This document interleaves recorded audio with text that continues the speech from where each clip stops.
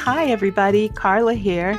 Thank you for tuning in to another episode here at Carla Reads the Classics.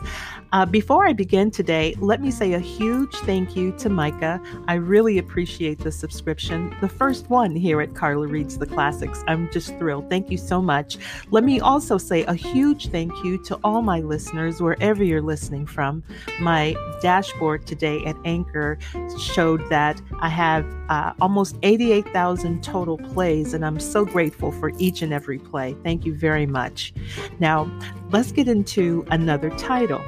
This one is called We Were Liars, and it's a request via email from Alexis, who said she's a fan of the podcast and that it sometimes helps her get to sleep, which I totally take as a compliment. We Were Liars is a New York Times bestseller, and it's by E. Lockhart. While it's not a traditional classic like I like to present here at Carla Reads the Classics, I just wanted to honor that request. And the Times calls this book utterly unforgettable, and I can't wait to hear what you think. And now, without further delay, I give you E. Lockhart's We Were Liars.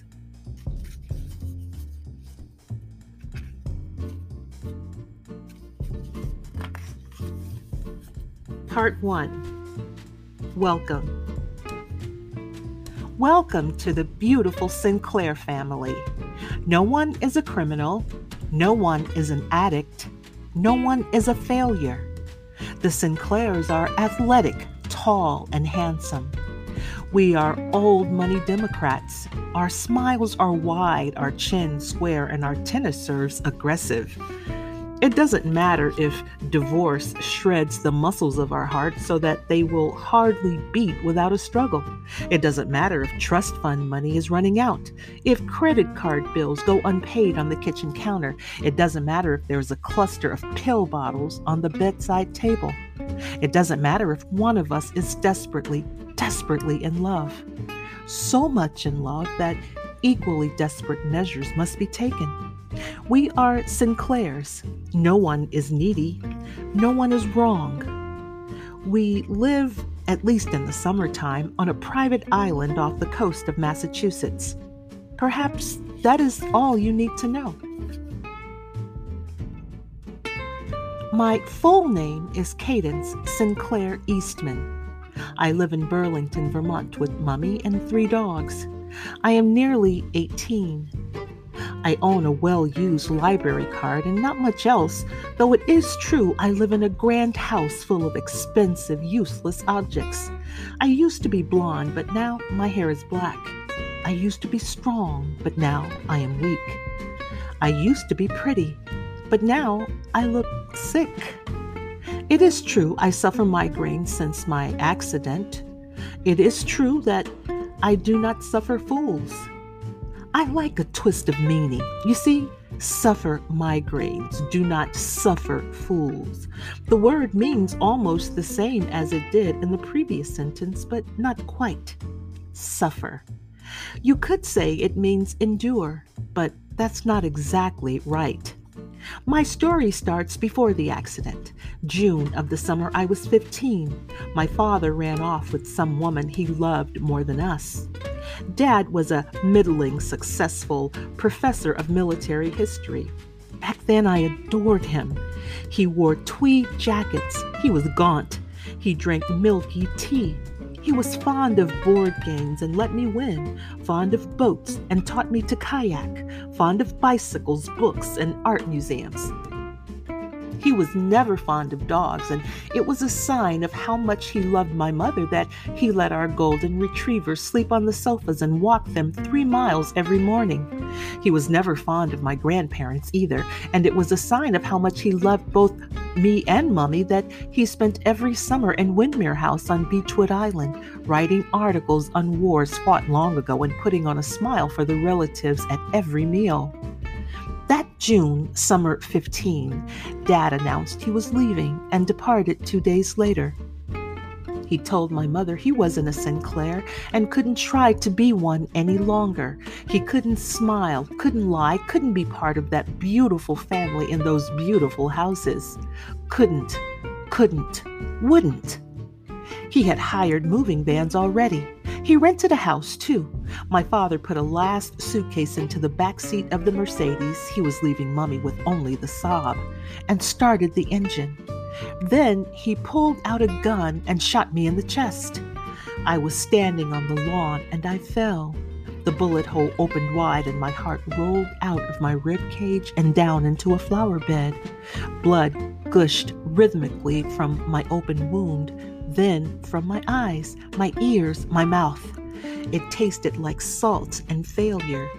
The bright red shame of being unloved soaked the grass in front of our house, the bricks of the path, the steps to the porch. My heart spasmed among the peonies like a trout. Mummy snapped. She said, "Get hold of myself. Be normal now," she said. "Right now," she said. "Because you are. Because you can be. Don't cause a scene," she told me. "Breathe and sit up." I did what she asked. She was all I had left. Mummy and I tilted our square chins high as Dad drove down the hill. Then we went indoors and trashed the gifts he'd given us. Jewelry, clothes, books, anything. In the days that followed, we got rid of the couch and armchairs my parents had bought together, tossed the wedding china, the silver, the photographs.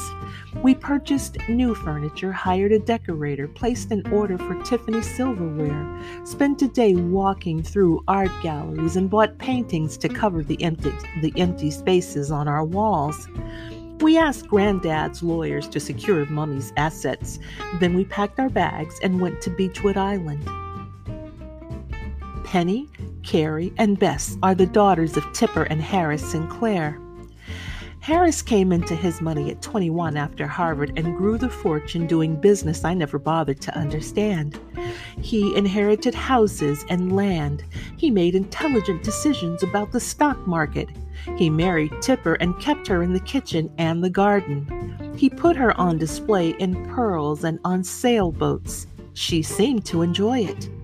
Granddad's only failure was that he never had a son, but no matter.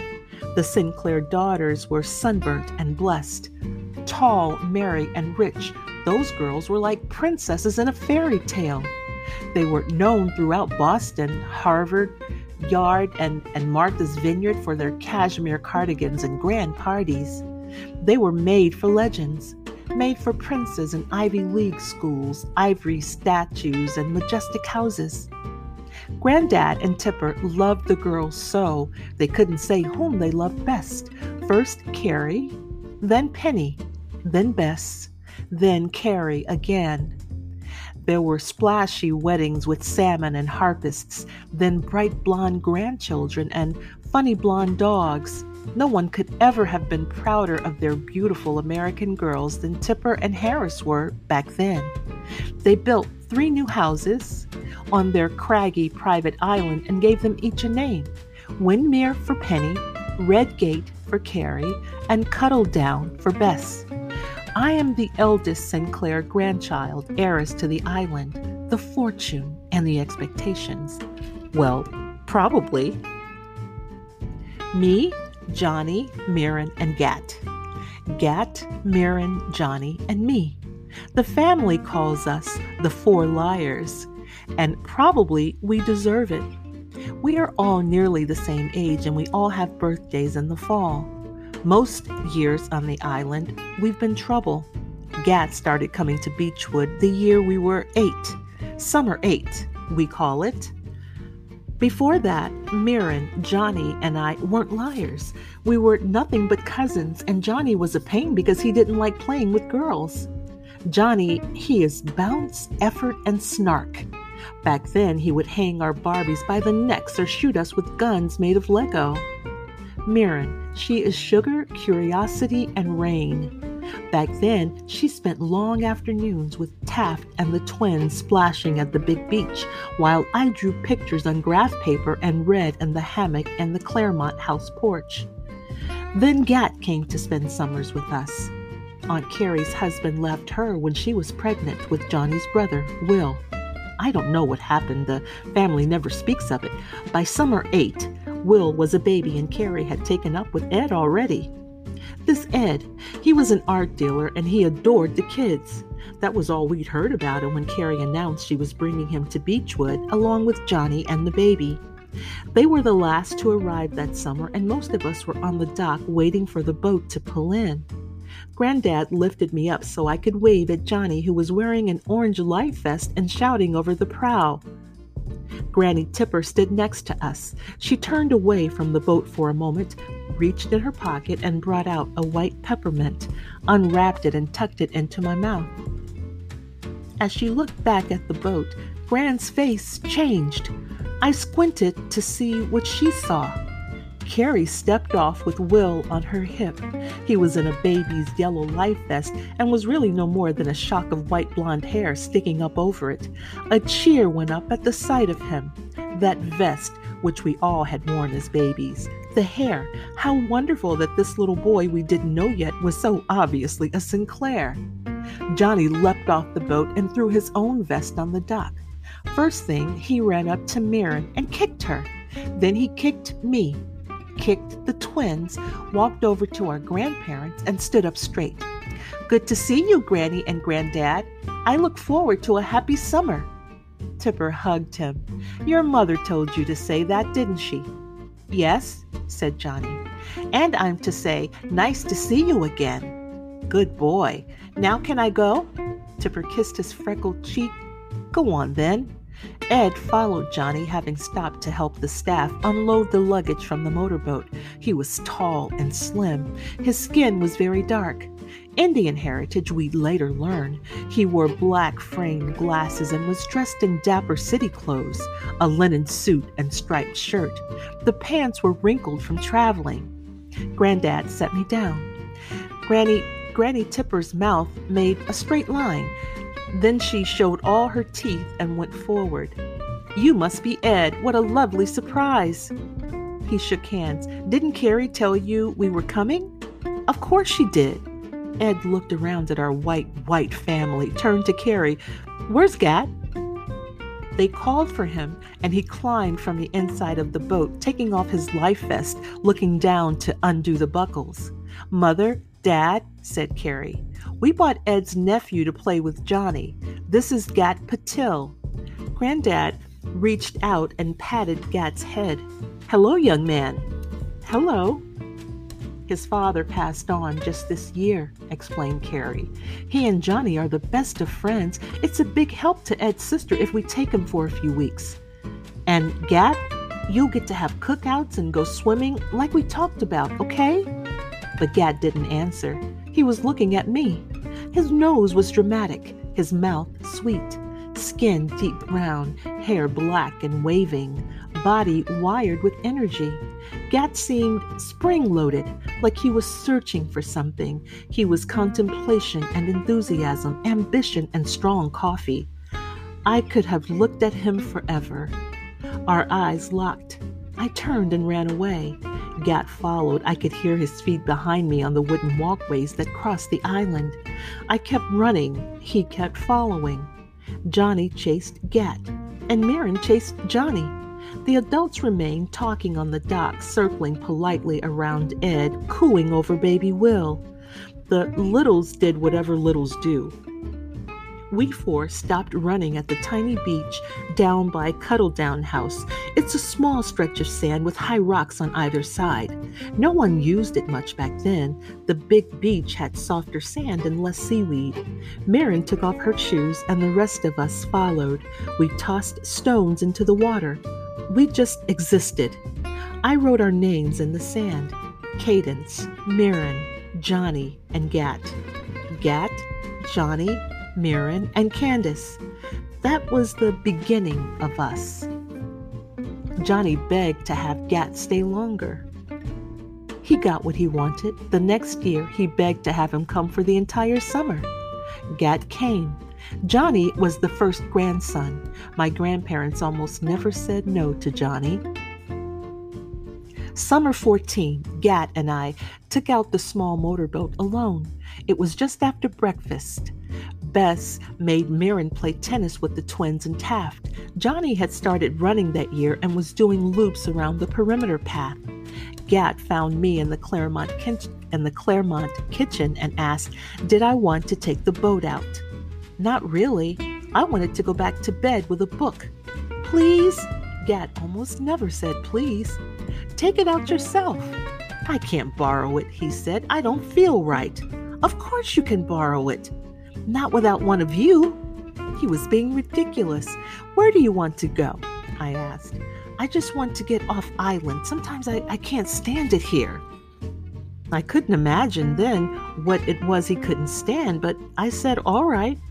We motored out to sea in wind jackets and bathing suits. After a bit, Gat cut the engine. We sat eating pistachios and breathing salt air. The sunlight shone on the water. Let's go in, I said. Gat jumped in and I followed, but the water was so much colder than off the beach, it snatched our breath. The sun went behind a cloud. We laughed, panicky laughs, and shouted that it was the stupidest idea to get in the water. What had we been thinking? There were sharks off the coast. Everybody knew that. Don't talk about sharks, God! We scrambled and pushed each other, struggling to be the first one up the ladder at the back of the boat. After a minute, Gat leaned back and let me go first. Not because you're a girl, but because I'm a good person, he told me. Thanks. I stuck out my tongue. But when a shark bites my legs off, promise to write a speech about how awesome I was. Done, I said. Gatwick Matthew Patil made a delicious meal. It seemed hysterically funny to be so cold. We didn't have towels. We huddled together under a fleece blanket we found under the seats, our bare shoulders touching each other, cold feet on top of one another. This is only so we don't get hypothermia, said Gat. Don't think I find you pretty or anything. I know you don't. You're hogging the blanket. Sorry. A pause. Gat said, I do find you pretty, Katie. I didn't mean that the way it came out. In fact, when did you get so pretty? It's distracting. I look the same as always. You changed over the school year. It's putting me off my game. You have a game? He nodded solemnly. That is the dumbest thing I ever heard. What is your game? Nothing penetrates my armor. Hadn't you noticed? That made me laugh. No. Damn, I thought it was working. We changed the subject, talked about bringing the Littles to Edgartown to see a movie in the afternoon about sharks and whether they really ate people, about plants versus zombies. Then we drove back to the island. Not long after that, Gat started lending me his books and finding me at the tiny beach in the early evenings. He'd search me out when I was lying on the Windmere lawn with the Goldens. We started walking together on the path that circles the island, Gat in front and me behind. We'd talk about books or invent imaginary worlds. Sometimes we'd end up walking several times around the edge before we got hungry or bored. Beach roses lined the path, deep pink. Their smell was faint and sweet. One day, I looked at Gat lying in the Claremont hammock with a book, and he seemed, well, like he was mine, like he was my particular person.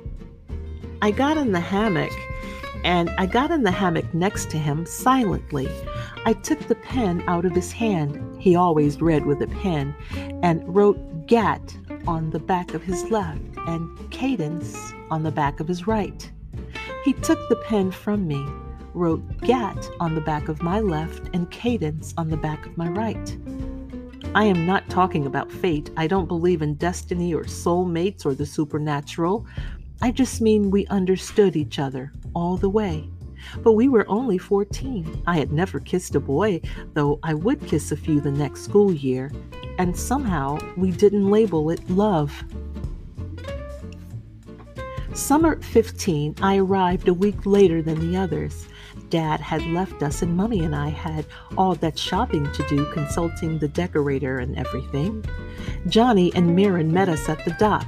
pink in the cheeks and full of summer plans. They were staging a family tennis tournament and had bookmarked ice cream recipes. We would go sailing, build bonfires. The littles swarmed and yelled like always. The aunts smiled chilly smiles. After a bustle of arrival, everyone went to Claremont for cocktail hour. I went to Redgate looking for Gat. Redgate is a much smaller house than Claremont, but it still has 4 bedrooms up top. It's where Johnny, Gat, and Will lived with Aunt Carrie, plus Ed when he was there, which wasn't often. I walked to the kitchen door and looked through the screen. Gat didn't see me at first. He was standing at the counter wearing a worn gray t-shirt and jeans. His shoulders were broader than I remembered. He untied a dried flower from where it hung upside down on a ribbon in the window over the sink. The flower was a beech rose, pink and loosely constructed, the kind that grows along the beechwood perimeter. Gat, my Gat. He had picked me a rose from our favorite walking place. He had hung it to dry and waited for me to arrive on the island so he could give it to me. I had kissed an unimportant boy, or 3 by now. I had lost my dad. I had come here to this island from a house of tears and falsehood. And I saw Gat, and I saw that rose in his hand, and in that one moment, with the sunlight from the window shining in on him, the apples on the kitchen counter, the smell of wood, and the ocean in the air, I did call it love. It was love, and it hit me so hard I leaned against the screen door that stood still between us just to stay vertical. I wanted to touch him like he was a bunny, a kitten, something so special and soft your fingertips can't leave it alone. The universe was good because he was in it. I loved the hole in his jeans and the dirt on his bare feet and the scab on his elbow and the scar that laced through one eyebrow. Gat, my Gat. As I stood there, staring, he put the rose in an envelope. He searched for a pen, banging drawers open and shut, found one in his own pocket, and wrote. I didn't realize he was writing an address until he pulled a roll of stamps from a kitchen drawer. Gat stamped the envelope, wrote a return address. It wasn't for me. I left the Redgate door before he saw me and ran down to the perimeter. I watched the darkening sky alone. I tore all the roses off a single sad bush and threw them, one after the other, into the angry sea. That brings us to the end of part 1, segment 6 of E. Lockhart's We Were Liars. I hope you enjoyed the reading here at Carla Reads the Classics, and I hope you stay tuned for further readings. Until next time.